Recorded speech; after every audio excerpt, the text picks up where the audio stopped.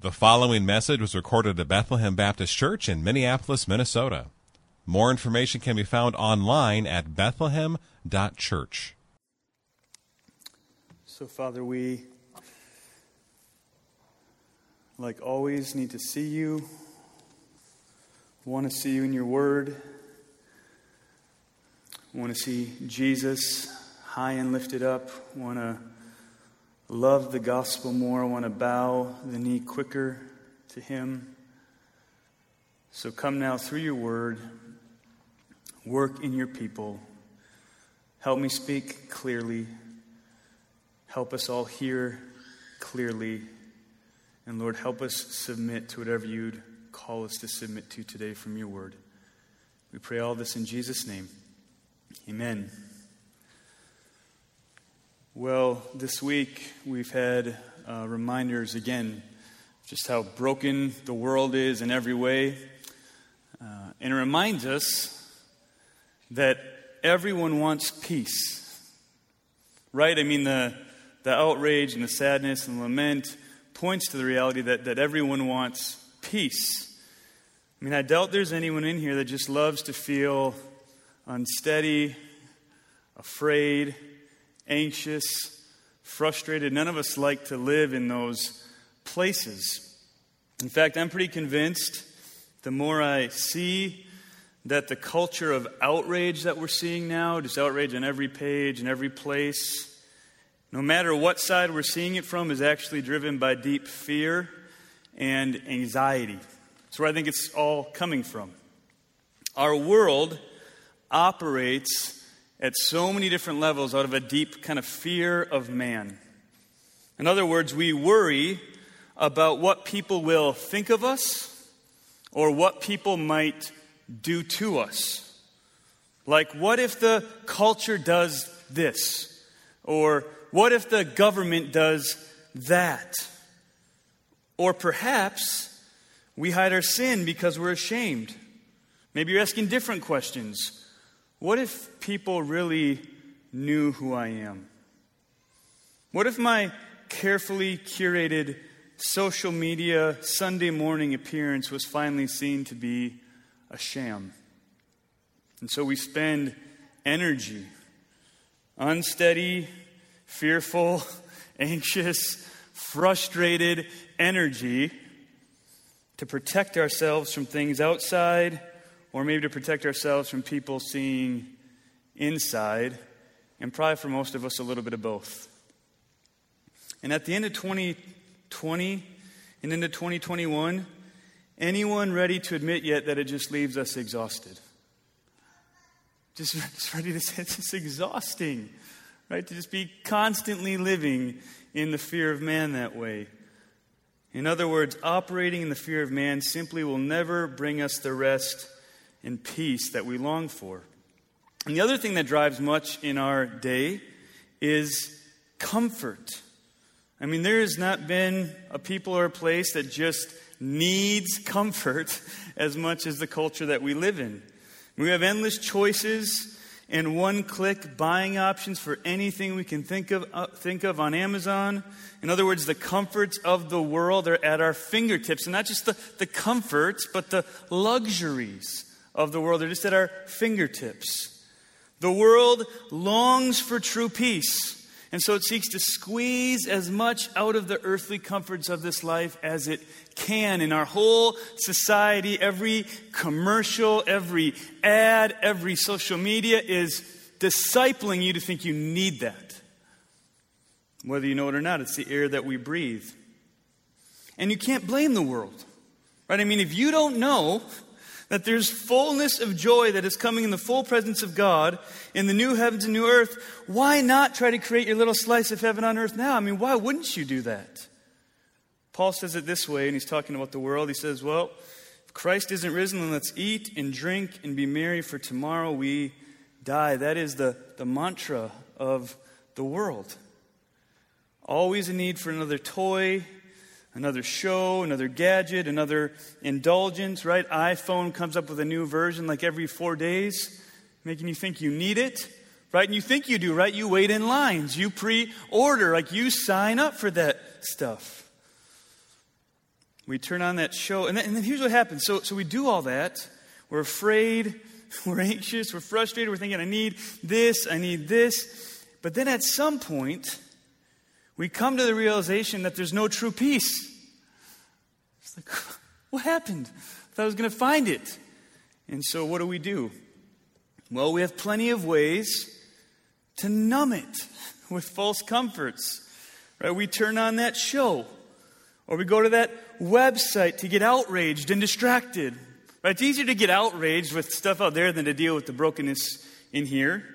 Or even run to some other addiction to at least forget about the pain for a little while. But the world is figuring out, and we're beginning to figure out, that the numbness always wears off and the brokenness of the soul is still there. Resting in the comforts of this life will never bring us the peace we long for. Just elusive. Dry wells that we keep going back to looking for living water. So I'll just confess it first, right? I like people to like me. Anyone else like people to like them? Anyone here like it when people are frustrated with them? And let's be honest, the last year's been rough, right? Everyone's frustrated all the time. Not so happy with pastors sometimes, right? I'll just confess it. And that's wearying. So I'm confessing it so you can just go, yeah, I felt that too. I felt that too. I've been weary with the frustration and the outrage and the that everyone just feels right now. I'll confess that I like to be comfortable.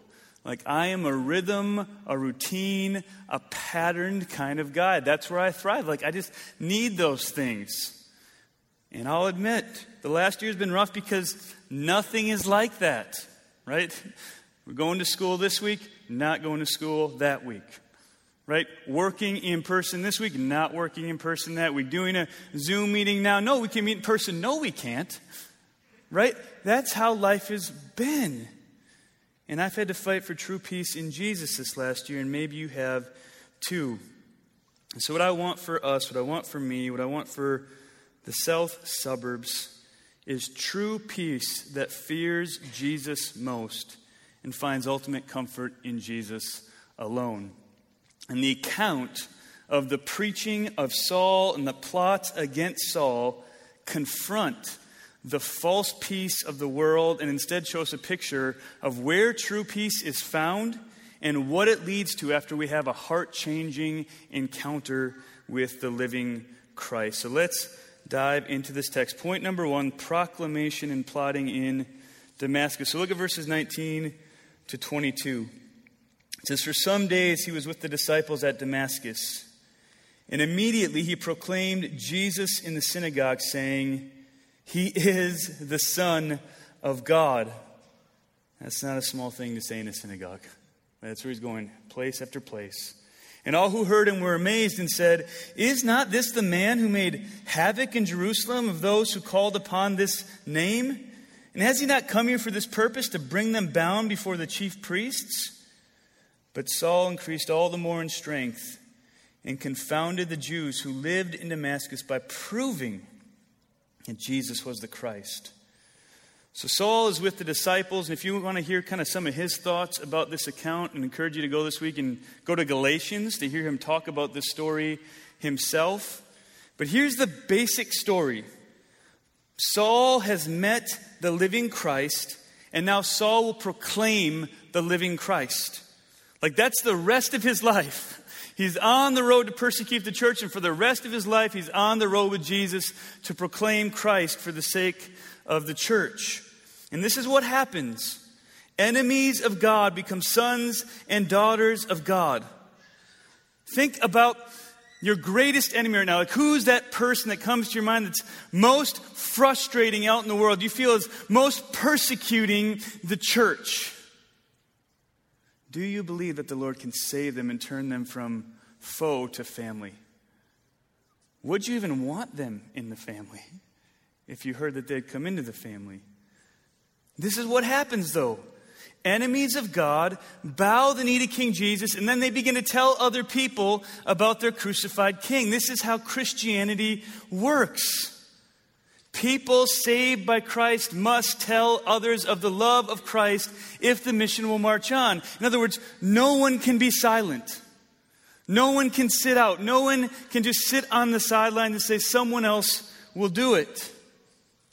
And here's a significant point. Maybe you're in this room and you're thinking, I have this horrible past. Before I tell anyone else about Jesus, I need to pull myself together. I got to get my act together. I got to clean myself up. And I just want to encourage you just the opposite way and let you in on a secret. You will never be cleaned up. In fact, the more you know Jesus, the deeper you go, the more your sin will be ever before your eyes. So don't stay captured by your past sin and shame so that it paralyzes your witness. Instead, do what Paul says and boast in your weakness. Right? What would it look like for the church to actually do that, to boast in our weakness? Like, I am a sinner. Like, I sin in this way, and I don't trust in this way, but God's power is made perfect in my weakness. So don't stay paralyzed in past sin and shame. Speak boldly of the blood of Jesus to save you from your sin and make you more holy as a trophy of His grace. We are all broken sinners. We all will need grace until the day that Jesus wipes every tear from our face. That's just this life that we're in. Sinners are welcome here in this church because that's all there is. That's all there is. Are you convinced? That's all there is. Just a bunch of sinners going after Jesus together. So what if we did this? What if we just stopped playing games, stopped maneuvering, took off the metaphorical masks, admitted our brokenness, and boasted in the grace of Jesus? I mean, we say we don't like these things, but we've been wearing masks to church for a long time. Masks are a lot bigger deal than these. So what if we took them off and stopped playing the games? Take off your mask, take off the facade, and stop playing games. Just say, I'm a sinner. I'm broken. I need grace. Are you a sinner? Are you broken? Do you need grace? I'm having a hard time trusting Him here. Will you come and help me trust Him? I'm having a hard time here and here and here. Have you ever had a hard time? I guarantee you, there's no one in this room that hasn't had a hard time that wouldn't love to come alongside you. We hide because we're so afraid someone's going to find us out. We're afraid of that past sin and shame, but it's there for everybody. If we'll never take off the mask to be fully known and fully loved, you'll never believe God fully can love you when He fully knows you either. We want to be a people that boast in our weaknesses and boast in His power made perfect to save us from our sins and work in our weaknesses. And that's exactly what we see Saul doing. He's proclaiming to the Jews that Jesus is the Son of God, the Messiah that has come into the world, the God-man that came to be the perfect Lamb of God who takes away the sin of the world. The people are amazed. The persecutor has turned into the preacher. I mean, they heard he was coming to Damascus, right? I'm sure there were whispers among the church. You know, Saul's coming. He's on the road. He's on his way here.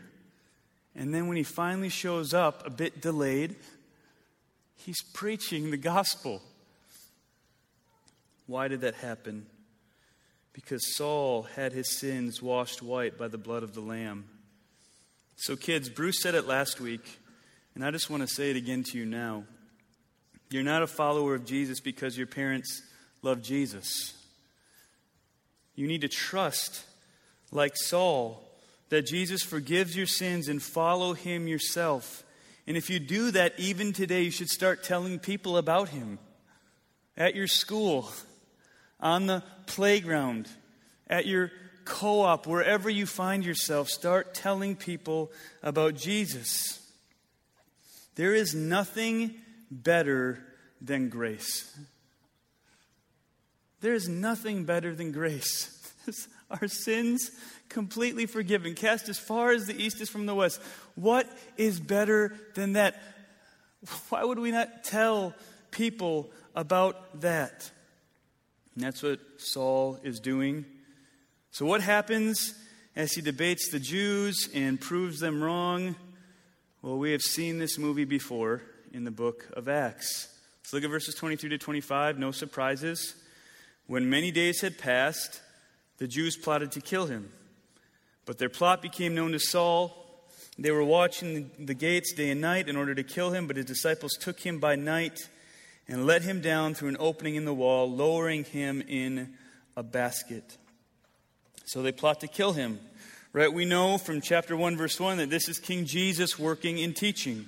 It's Jesus debating the Jews. All these scenes of him debating the Jews, confounding the Jews, is meant to take you back to the Gospels and go, I've seen this before. I've seen one who debated them and put them to shame before. And so are we surprised that the same group of Jewish leaders that plotted to kill Jesus are now plotting to kill Saul? Well, of course not. That's just what they do in Acts over and over again. But in God's providence, Saul gets away with the help of his friends and lives to preach another day.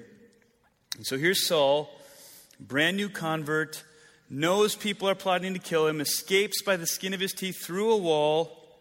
So maybe it's time to go underground for a season. Maybe it's time to just slip away, take some time off. And that is not exactly what he does. So look at verses 26 to 28. Point number 2, proclamation and plotting in Jerusalem. And when he had come to Jerusalem, he attempted to join the disciples. And they were all afraid of him, for they did not believe that he was a disciple. But Barnabas took him and brought him to the apostles, and declared to them how on the road he had seen the Lord who spoke to him, and how at Damascus he had preached boldly in the name of Jesus. So he went in and out among them at Jerusalem, preaching boldly in the name of the Lord. Not only does Paul barely escape, but he gets to Jerusalem and he tries to join the believers there, and they're just too afraid to welcome him in. They're like, not Saul. Right? This is how awful Saul was. This was enemy number one of the church. So if you've heard he's coming to persecute you, and then he shows up at your door, right? They're just going like, how could he be a disciple? Right? We know people that he's dragged off to prison. We know people that he's persecuted. We heard about Stephen. We know what he's up to. So they doubt and they're afraid. And I think it's very reasonable. I think it's reasonable that they have these fears. This is what we talked about in the introduction. We're often driven by what people can do to us or how our comfort can be destroyed. And it's hard to blame these Christians in Jerusalem, but there is one who is bold enough to bridge the gap. I've been listening to another sermon series through Acts, and that particular preacher says that Barnabas is like the golden retriever of the apostles. Right? Always there to encourage you, always glad you're around. And we've seen this movie before, right? Barnabas stands out in his generosity, not only with finances, but with his generosity towards people. Barnabas takes him to the disciples and bridges the gap for him. He's heard of the miracle of God has done, and he wants to let others in on the work of God and receive their new brother in Christ. In other words, Barnabas, maybe more than anyone else, believes in the grace of God. Believes in the grace of God to save, to transform, to do a new work, to do miracles of grace. And this is the beauty of the church. We're going to see this all throughout Acts more and more as it builds. We're all miracles of grace. Our sins, they are many, but his mercy is more. Foes are turned into family. All of us were enemies of the king, and now all of us are seated at the table of God as sons and daughters of God, brothers and sisters in the family of God. Don't miss that point in this story, right? We love to say blood-bought family around here, and what does Saul do when he gets to Jerusalem? He wants to be with his brothers and sisters. Right? He wants to be encouraged and refreshed and comforted. He wants into the family. He knows he needs it, that it's vital. And so he finally is received as Barnabas bridges the gap. And what does he do once he's received there? Well, he goes in and out among them, preaching boldly in the name of Jesus. What do you think the response to it was at this point? Look at verses 29 to 30. He spoke and disputed against the Hellenists, but they were seeking to kill him. And when the brothers learned this, they brought him down to Caesarea and sent him off to Tarsus. So he's now disputing, likely, with the very people that stoned Stephen. So no surprise, they plot to kill him.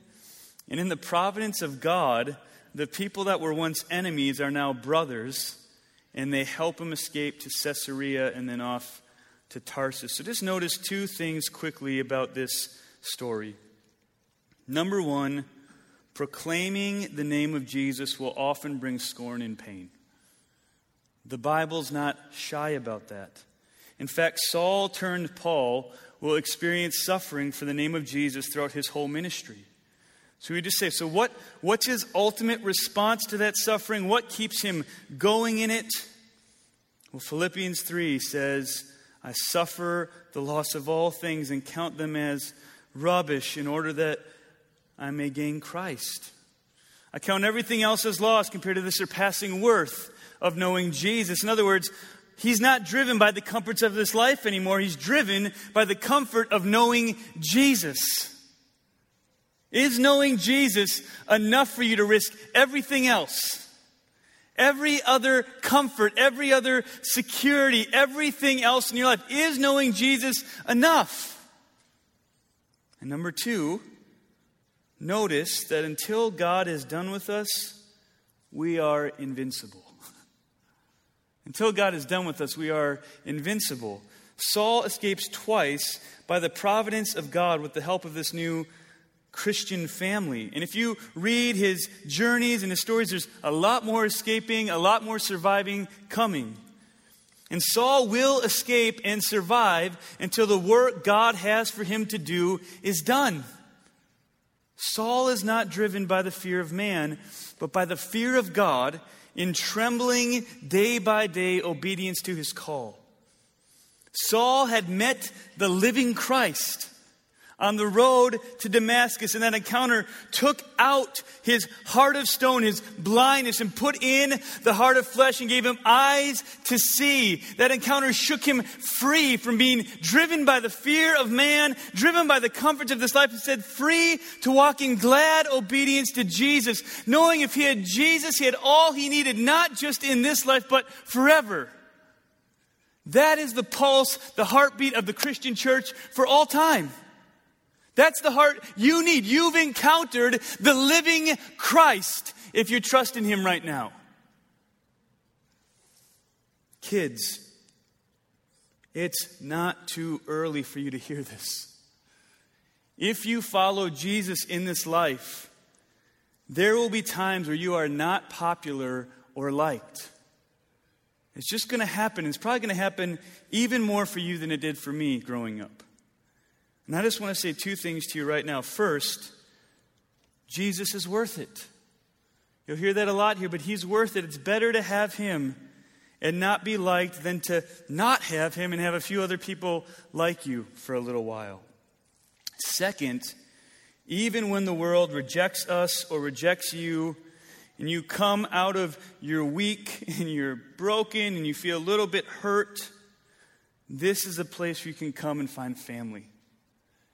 Find a place to belong, a place that will love you and care for you. This is a place we come to encourage each other, remind each other of the love of Jesus for us, and then head back out to preach about Jesus to others, praying that foes will become family.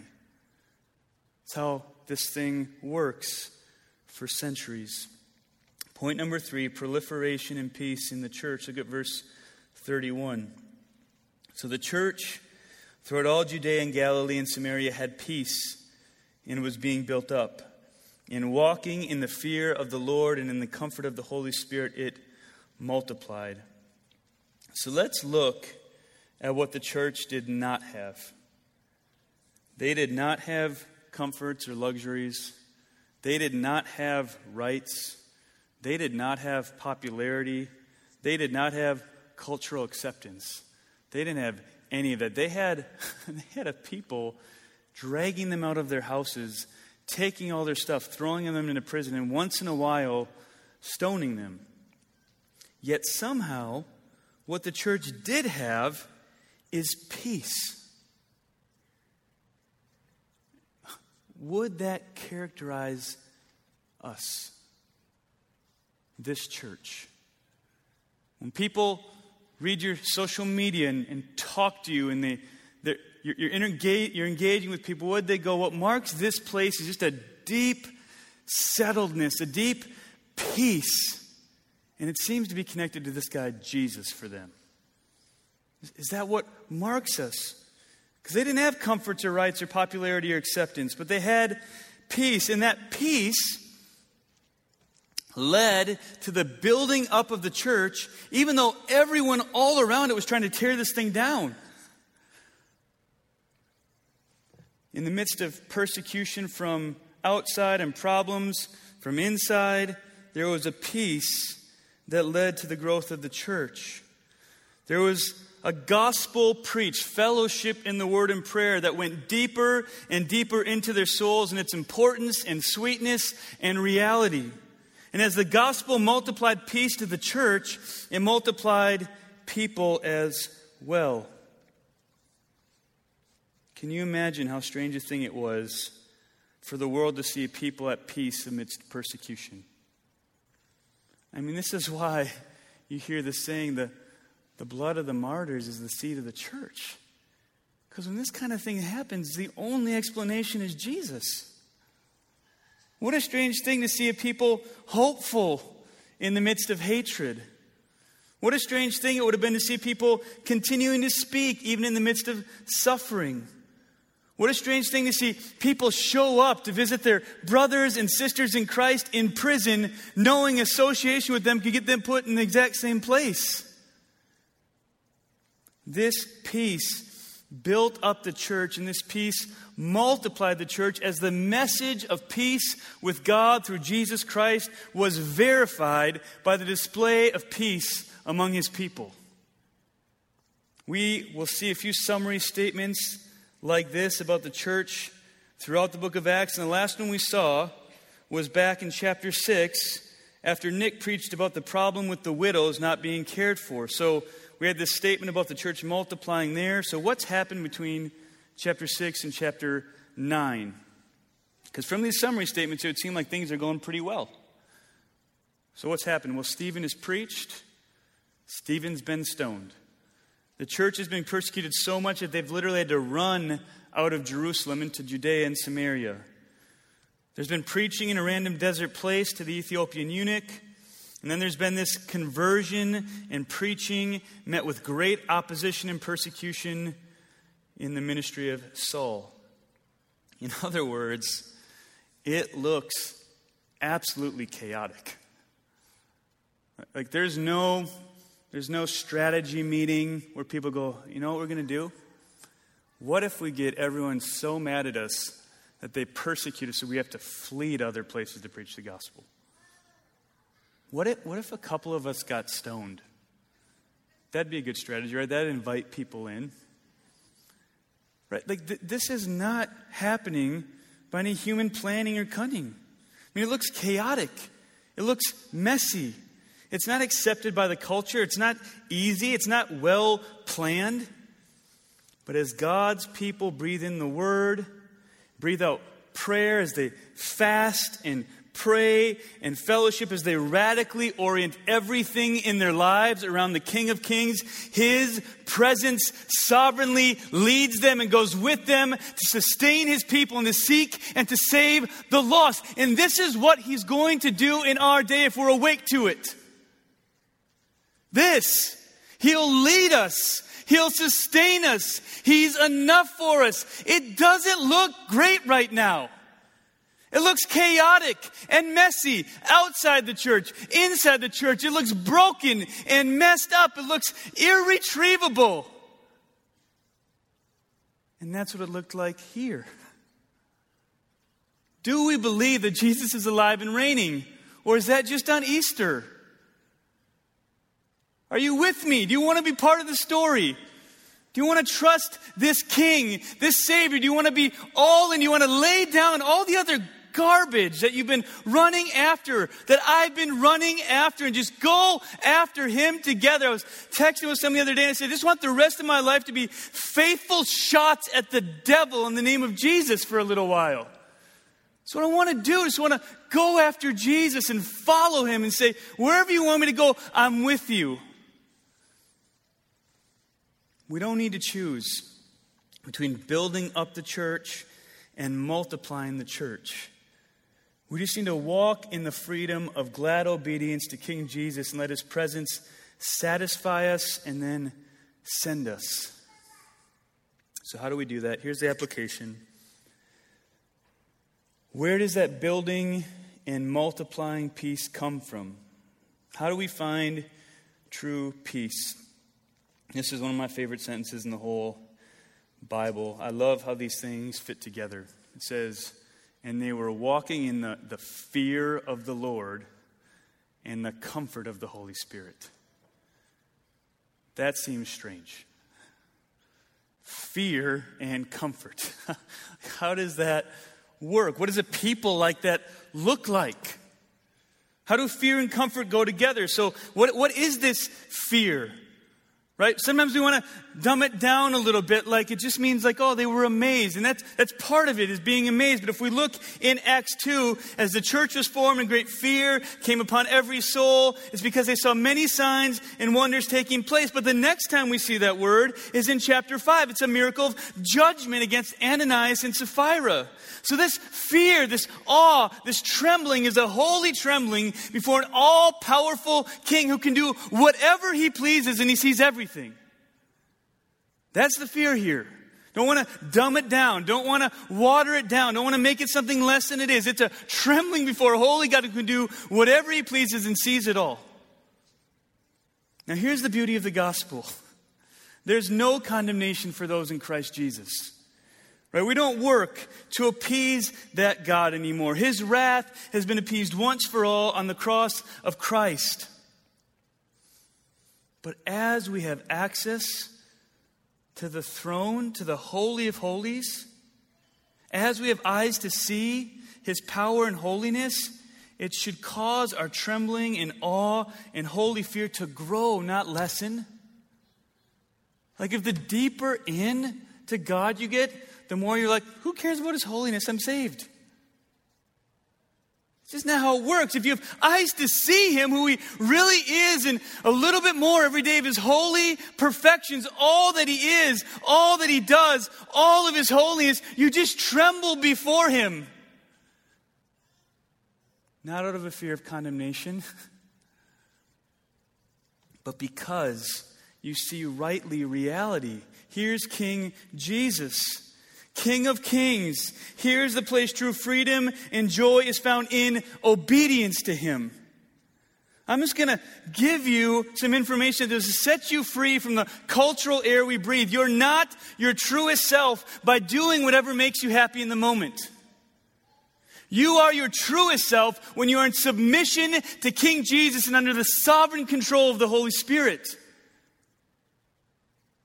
Right? That's the lie. Like, I could be my truest self and just express it and just, right, sin that grace might abound. No, you're your truest self, your happiest self, your most joyful self, your most authentic self as a Christian when you're under the lordship of King Jesus in obedience to the sovereign control of his Spirit.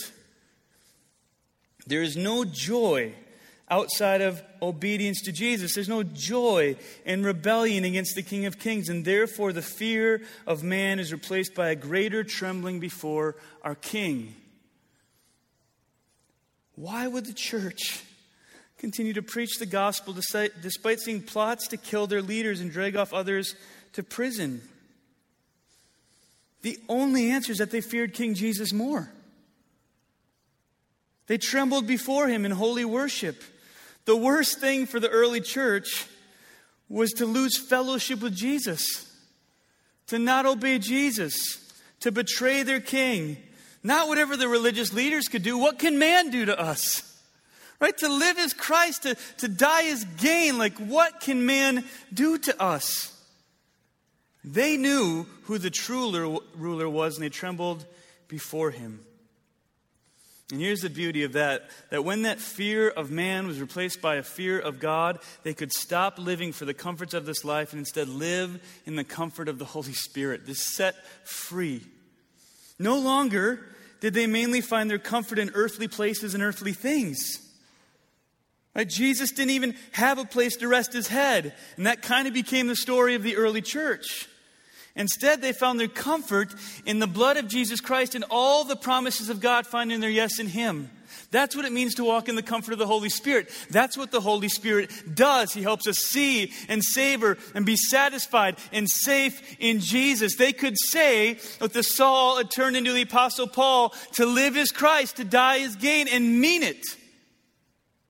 They could gladly suffer the loss of all things in order that they might gain Christ. No longer are they looking to the comforts of this life or cultural acceptance or rights as citizens of Rome or even citizens of Israel. Instead, they knew their citizenship was in heaven, and from it they awaited their Savior and their King. And until he came back, they were working for him. Where did this true peace that built up and multiplied the church come from? A people that feared King Jesus instead of man. I want that for myself. I want that for us. And a people that found their deepest comfort in belonging to King Jesus more than any earthly comforts of this life. This is a strange people, walking in the fear of the Lord and in the comfort of the Holy Spirit. This is the people that truly knew that Jesus was better than anything else this life could ever offer, and therefore they were willing to lose everything this life could give them in order to have Jesus. And that peace that they had from the fear of Jesus and the comfort of the Holy Spirit overflowed so that they would risk their prestige and their possessions and their cultural status and their comforts, and yes, even their very lives, to tell other people where they could find true peace with God as a part of his blood-bought family. So my prayer this week has been that we would be a people that walk in the fear of the Lord and the comfort of the Holy Spirit, to know that Jesus is truly better.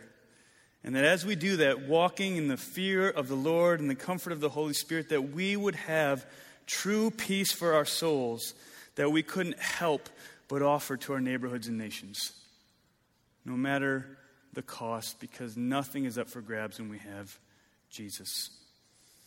So just take a couple of minutes now. I'm going to come back up in just a couple of minutes, and we'll do the Lord's table together. But take a couple of minutes right now and just go to the Lord with the things that you're finding comfort in more than him. Go to the Lord with the things you fear more than him, and let's confess our sins and bow to our King for a couple of minutes together.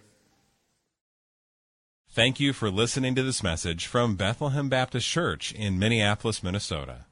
Feel free to make copies of this message to give to others, but please do not charge for these copies or alter their content in any way without written permission from Bethlehem Baptist Church. For more information, we invite you to visit us online at bethlehem.church or write us at 720 13th Avenue South, Minneapolis, Minnesota, 55415. Bethlehem Baptist Church, spreading a passion for the supremacy of God in all things, for the joy of all peoples, through Jesus Christ.